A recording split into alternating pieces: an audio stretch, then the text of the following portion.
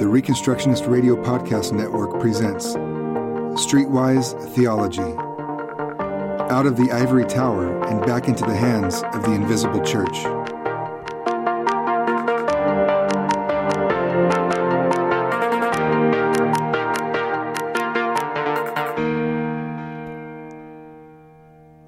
Welcome to Streetwise Theology. My name is Luke Saint. Thanks for listening. Today we're going to be talking about the pop Christian's shame of the law. I have to say pop Christian because I believe that the true Christians should not be ashamed of the law, but unfortunately I believe that there are many true Christians out there who are truly ashamed of the law, and that needs to be corrected.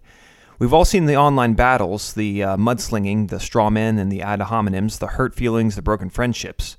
Facebook and Twitter have become the synagogues of dialogue in our culture because all the things you want to talk about in church are culturally unacceptable, so the discussion gets taken to social media.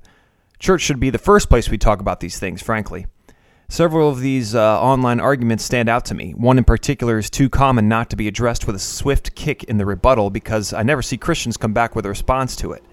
The argument that I'm referring to is a cure-all shutdown from antinomians, usually given as an attack on people trying to get application from the Old Testament, namely categorizing homosexuality as sin, capital punishment, young earth creationism, etc., and it often boils down to condemnation of just two of God's laws. Note that I said condemnation. The argument sounds something like this. Yeah, well, the Bible also says that you can't eat shellfish, so... Or, really, you think that we shouldn't wear two different types of fabric?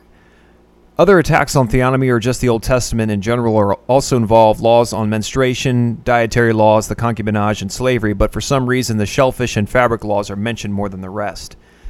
Now, because of the general atmosphere of antinomianism in the institutional church, Christians by and large struggle to give a valid response to these attacks on God's law. As soon as the assault begins, the Christians are running for the hills from the atheists and honestly other supposed Christians. Nary a word has been typed, and the Christians are ready with either their apologies for God's law, their joint condemnation of it, or their let me do some more research nonsense. Virtually no one knows what to do when these points are brought up.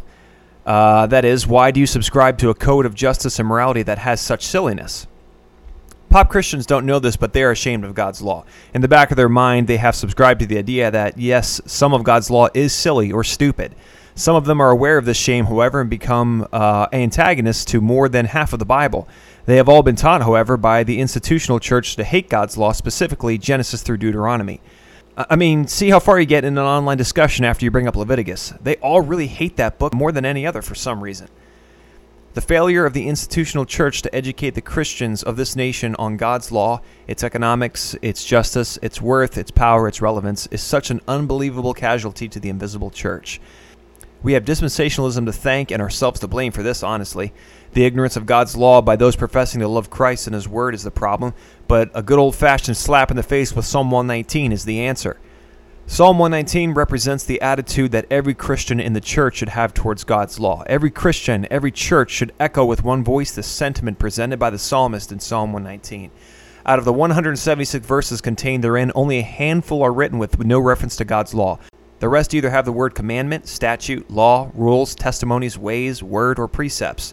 All of these are references to Genesis through Deuteronomy. Now, it should be said here that the Christians do not read that the psalmist is talking about God's law, but in the back of their mind, they think he is talking about the gospel. When the psalmist says in verse 25, "My soul clings to the dust, give me life according to your word," they read, "My soul clings to the dust, give me life according to Matthew, Mark, Luke, and John." When it says in verse 49, "Remember your word to your servant in which you have made me hope," they think it says, "Remember the Psalms to your servant in which you have made me hope." Most Christians do not even comprehend that this psalmist has this attitude towards Genesis through Deuteronomy. Think about it. I mean, really think about it. Here is the psalmist saying, "Your statutes have been my songs in the house of my sojourning." You mean Leviticus 11:10?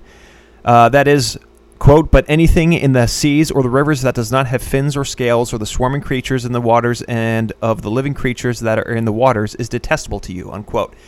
Really, you were singing about that dumb law? I mean, look at verses 62, where it says, quote, "At midnight I rise to praise you because of your righteous rules," unquote. You mean the righteous rules of Leviticus 19:19? Quote, "You shall keep my statutes. You shall not let your cattle breed with a different kind. You shall not sow your field with two kinds of seed, nor shall you wear a garment of cloth made of two kinds of material," unquote. Those rules, Mr. Psalmist, you get out of bed at midnight to praise the Lord for those. Verse 99 says, quote, I have more understanding than all my teachers, for your testimonies are my meditation, unquote. You mean to tell me that you are smarter than your teacher because you meditate on laws like Exodus 21:17, quote, whoever curses his father and mother shall be put to death, unquote, and Deuteronomy 22:6, quote, if you come across a bird's nest in any tree or on the ground with young ones or eggs, and if the mother is sitting on the young or on the eggs, you shall not take the mother with the young, unquote. Now, you must be crazy, David, or whoever wrote this collection of outmoded and embarrassing litigation. At least he's not worshiping them, because we should never have such a view of Scripture. That's bibliolatry. Yet in verse 48 it says, quote, I will lift up my hands toward your commandments, which I love, and I will meditate on your statutes, unquote.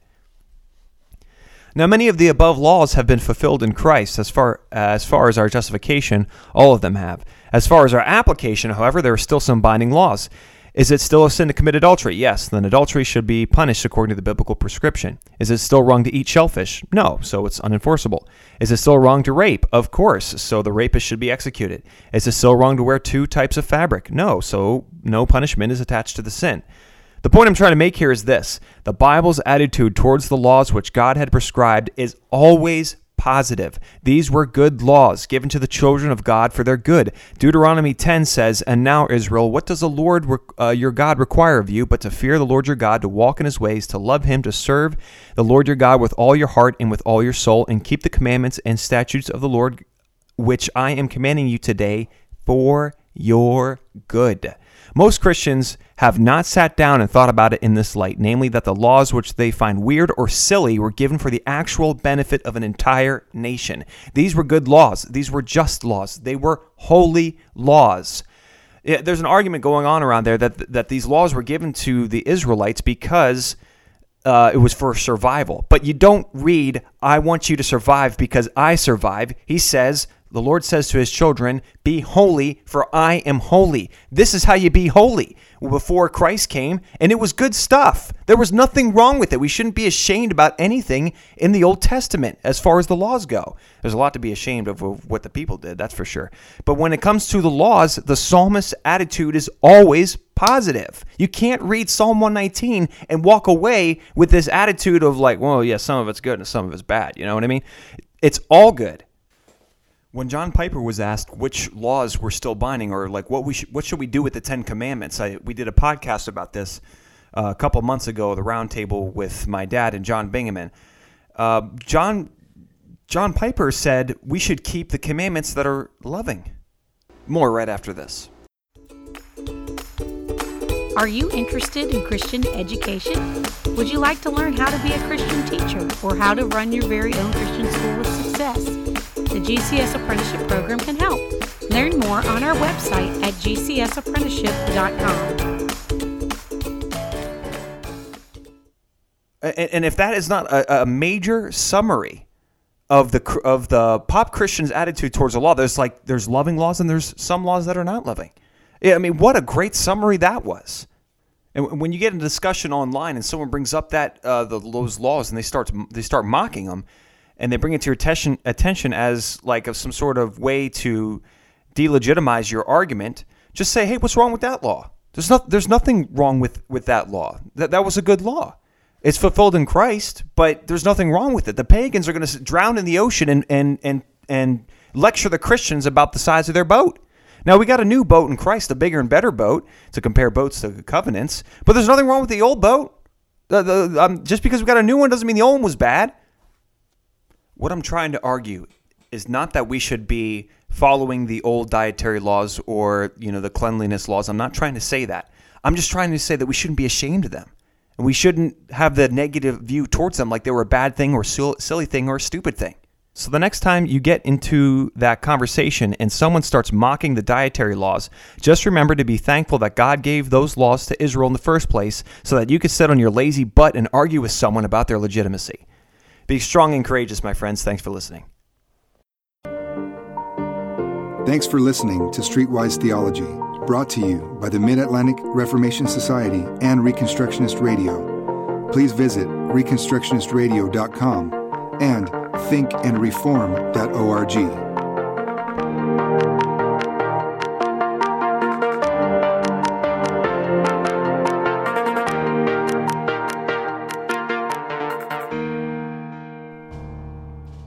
Reconstructionist Radio Podcast Network brings to you a complete lineup of podcasts where you will hear practical and tactical theology.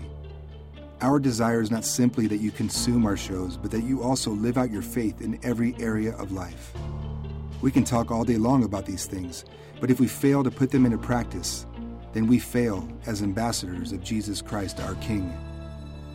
Subscribe now to your favorite Reconstructionist Radio Podcast Network shows, or you can subscribe to the Reconstructionist Radio Master Feed, where all of the content we produce, including the audiobooks and audio articles, will pop up as soon as they are available. And don't forget to visit ReconstructionistRadio.com to volunteer as a narrator or to partner with this ministry financially. May the Holy Spirit stir you into action for Christ and His kingdom.